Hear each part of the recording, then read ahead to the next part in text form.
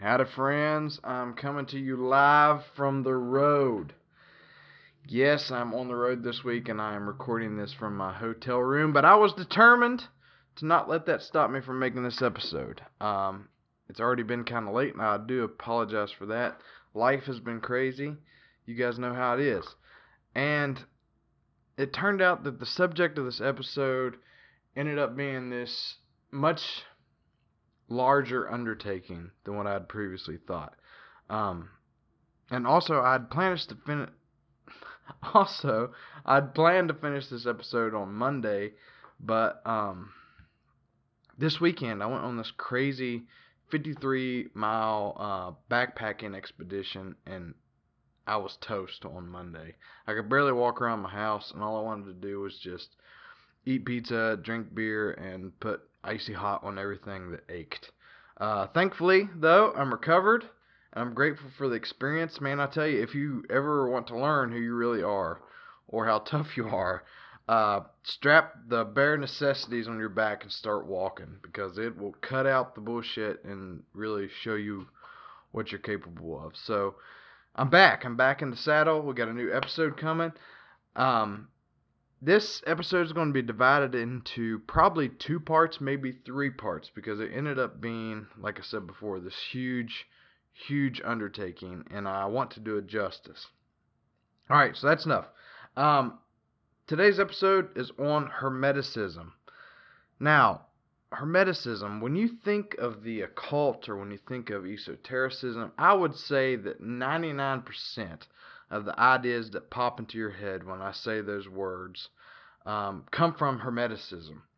Now, everybody and their mother has put their own spin on this belief system, and so now it's this really broad idea. But it's still important to remember that in many ways, Hermeticism is the basis of esotericism, alternative religion, science, and philosophy, and it plays a big part in our collective human consciousness, whether we know it or not. And hopefully by the end of this series, you guys will know that. Alright? So let's get into it. This is Hermeticism, part 1. We gon' figure it out. It's time to figure it out. At least we're gonna try anyway. Here we go. You may not realize, but Hermeticism has been with you all your life. In the shadows and behind the scenes, as civilizations have rose and crumbled, as we fought wars in the name of God and money and land and pride, at each step of development since the first century, Hermeticism has been there. And in a way, Hermeticism is kind of like that weird old guy that lives on the outskirts of town who's always working on some weird shit, and everybody's really concerned about what he's doing.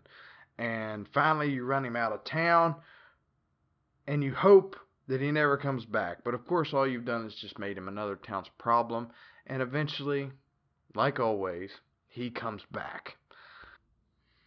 Hermeticism is a child of the world. It's a child of cultures and time.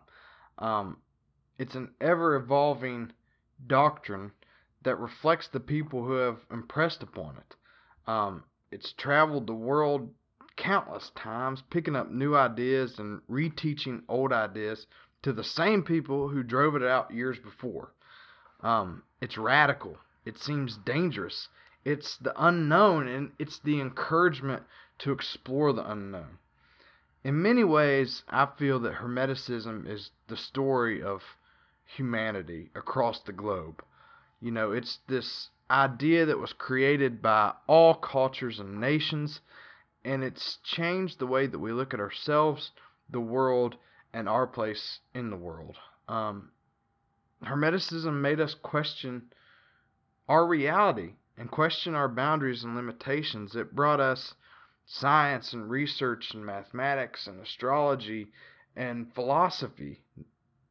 Hermeticism, in a way, made us all gods, because really that is its purpose, to show us the tools and to show us the way to interact with the spiritual realms and the spiritual beings that are out there.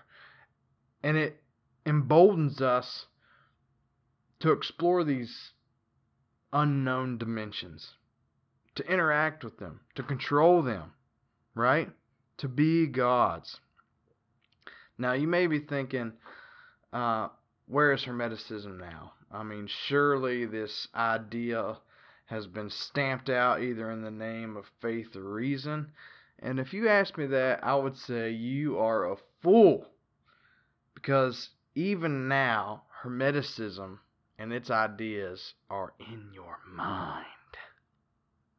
Okay, so in this episode, we are going to cover just the history of Hermeticism from its development to the Renaissance, because that's where we see Hermeticism really get its legs and it starts to stand up on its own, and it becomes this idea and thought form that we know today.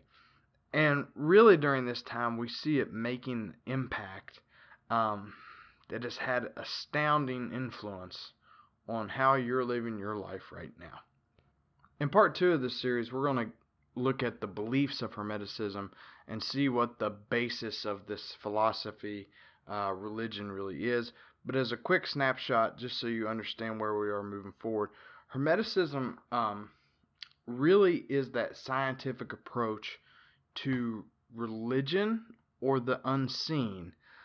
Hermeticism is the study and its teachings that show you how to interact with spiritual dimensions and to control yourself and things around you. You know, it promotes things like astrology, where you use the stars and the planets to predict what's going to happen to you or to your loved ones next, and it encourages ceremonial magic, but it also uses science and mathematics as a basis for exploring, the subtle realms and for exploring God.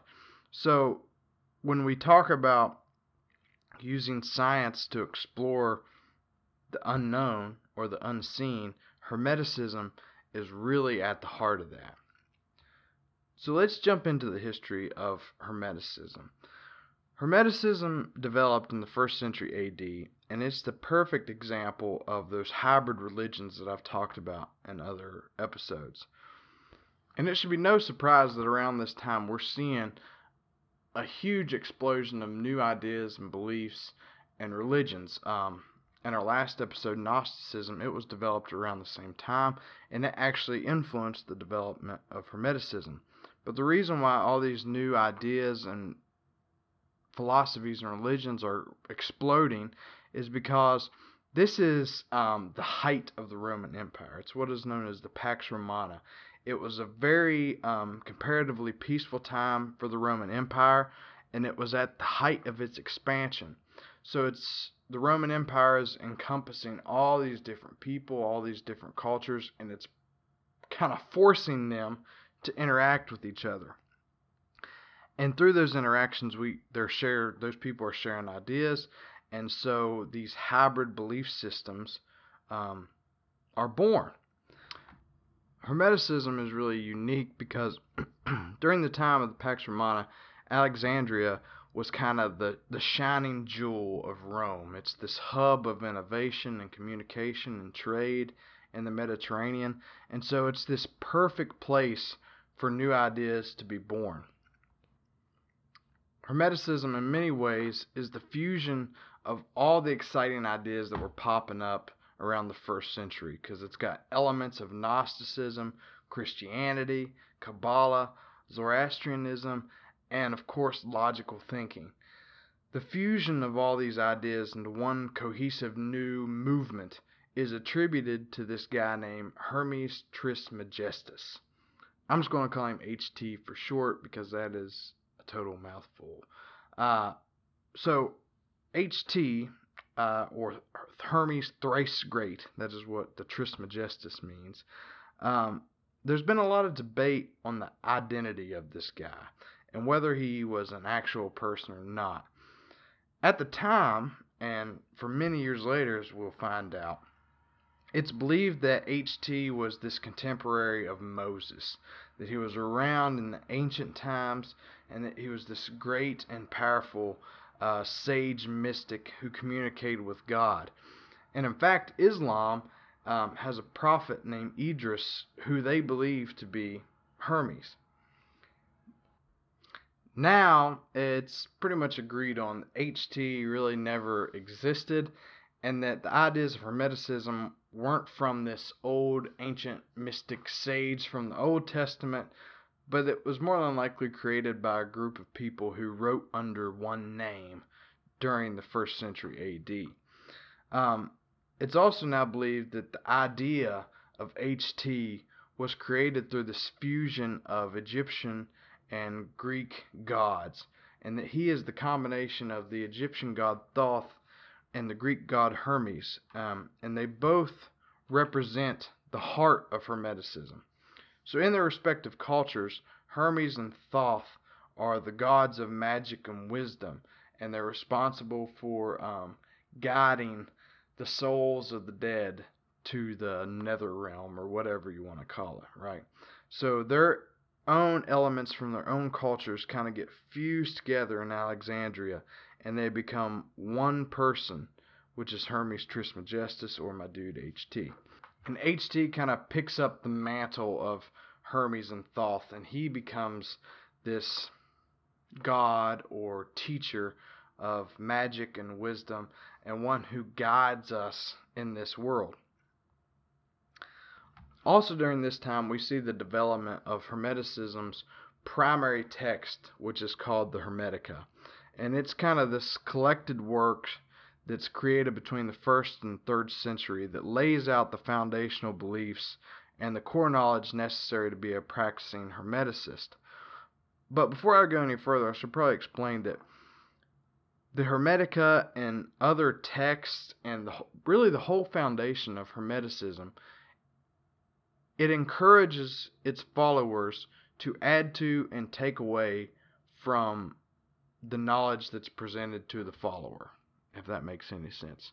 So it would be like if you're a Christian and your pastor encouraging you to take out parts of the Bible that didn't work, and to add to parts of the Bible that did work and share it with your neighbor. That's how I would compare it.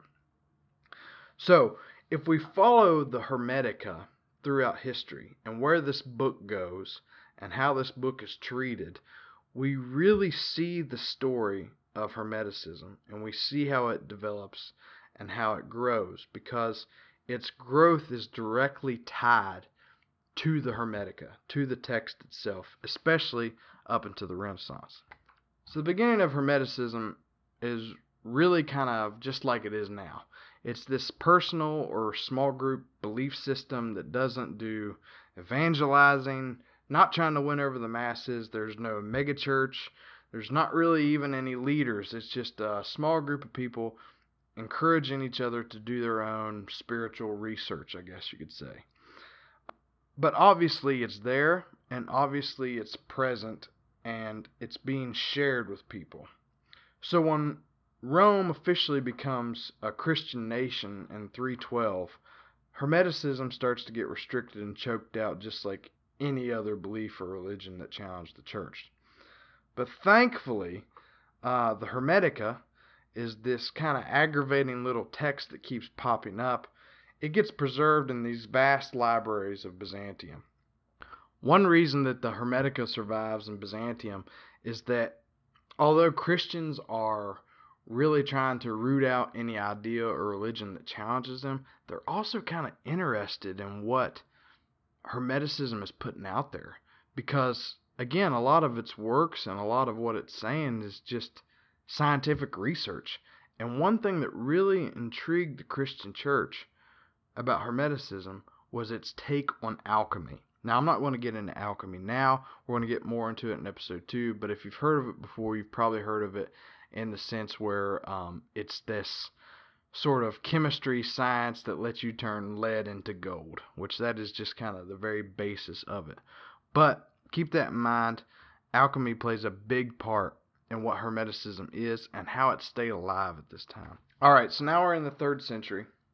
And Hermeticism has really just been crushed out by the Christian church, and really all that's keeping it around is these copies of the Hermetica that just get circulated in little inner circles. Because remember, there's no printing press at this time, and so whatever copies of the Hermetica are out there have been copied by hand, so there's probably not that many.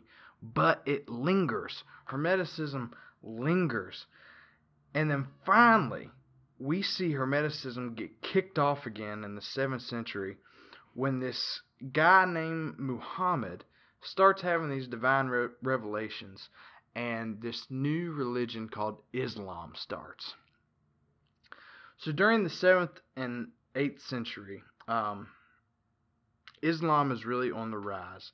And within Islam, there's this group called the Sabians.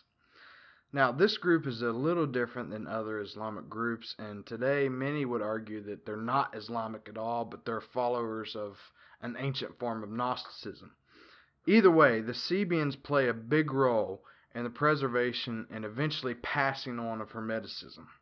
Now, remember in my introduction, Hermeticism, it's this idea that gets shared around cultures, and it picks up pieces of those cultures, and then it circles back around again. So even though Hermeticism is virtually snuffed out in the Western world, it's going to make its rounds again, and it's going to reintroduce some ideas to Westerners, and it's also going to introduce some new ideas that were created by its visits to other cultures. Okay, so the Sabians were called star worshippers because they believed that the stars and the planets were linked to the divine, and they adhered to the teachings of Idris, who of course is our buddy HT, just in Islamic prophet form. During this time, the Sabians were like wizards.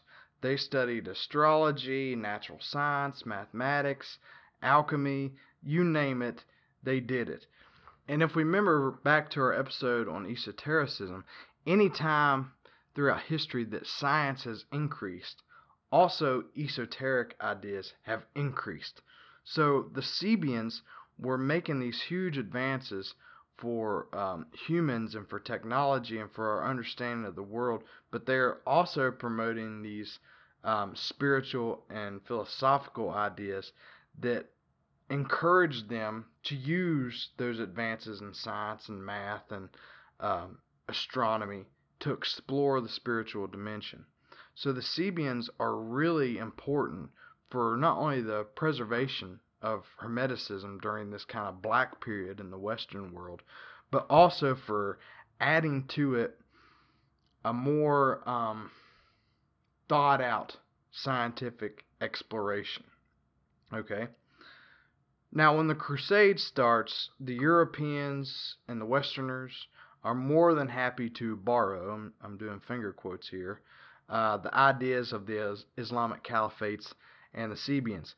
However, the information that Europeans found during the Crusades from the Islamic caliphates, they didn't really know what to do with it until the Renaissance. I'm going to be so bold to say that many of the discoveries that took place during the Renaissance either wouldn't have happened or they would have happened very differently if Hermeticism had not have existed. There were so many scientific researchers who have made huge impacts on human development and human thought and human exploration who were really influenced by the ideas of Hermeticism. To name two, Isaac Newton and Tycho Brahe were both alchemists. They both tried to use science to answer spiritual and philosophical questions and to control their environment and to be like gods. And that's really at the heart of what Hermeticism is. But in regards to Hermeticism as a whole, the people who we should really be thanking for its preservation during the Renaissance is Marsilio Ficino and Giovanni Pico della Mirandola. I'm going to call them Marsilio and Giovanni because these Italian names are very difficult for me to pronounce. So after the invention of the printing press, there's this huge move to translate ancient texts. and a member of the Medici family, who was the most powerful family in Italy during the Renaissance, and you could argue was the most powerful family in the world at the time, was interested in philosophical and scientific texts, and so he asked Marsilio to translate this weird work that he found called the Hermetica.